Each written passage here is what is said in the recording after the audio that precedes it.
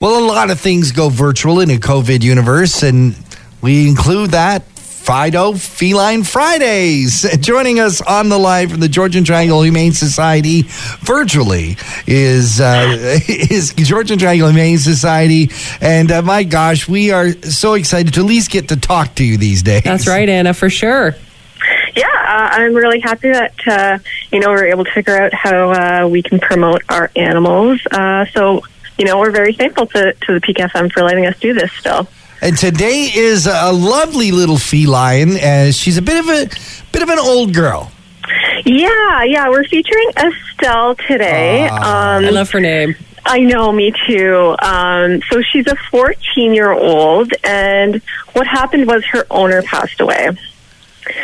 So it's a little sad, but as you can imagine, a 14-year-old cat in a new environment full of other kitties, she's a little bit grumpy. I would be too, to be honest, if I was that age and, was stuck with a bunch of friends I didn't want to hang out with. So Estelle, her story is near and dear to my heart. I have a 14-year-old kitty, and I'm sure she would be just as grumpy if she was in the same situation. But you know what? She gives me a lot of love here. So I think Estelle deserves a chance at a forever home. Absolutely. Yeah, I and agree. The thing is I've had a cat that lived to be 22 years old. So there could be lots of life left in Estelle if she's in the right home.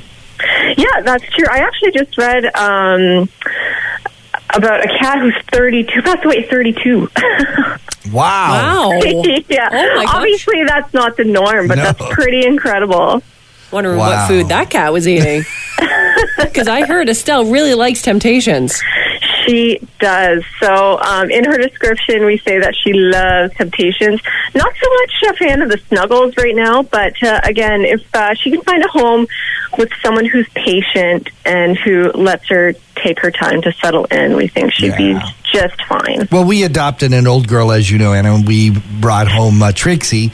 She was like 10, and she was a little bit standoffish, maybe, but it didn't take very long for her to take over the house.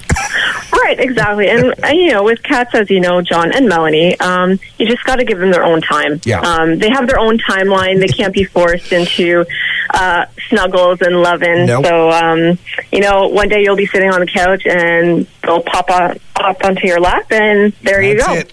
And then they never get off. Exactly. It is also important to note that you are now, again, adopting out cats and dogs. We are, yeah. So our adoption process has changed a little bit. We're still asking the same questions, but we're doing it via the phone. Right. So if someone wanted to adopt Estelle, what do they need to do? Head over to GTHS.ca and fill out an application form. That's right there on the website. Oh, fantastic. Anna, thank you so much for sharing Estelle's story with her. We think she's just absolutely adorable. Anna Schuett from the Georgian Triangle Humane Society, thanks for joining us. And if folks want to get in touch with you, where do they go? GTHS.ca.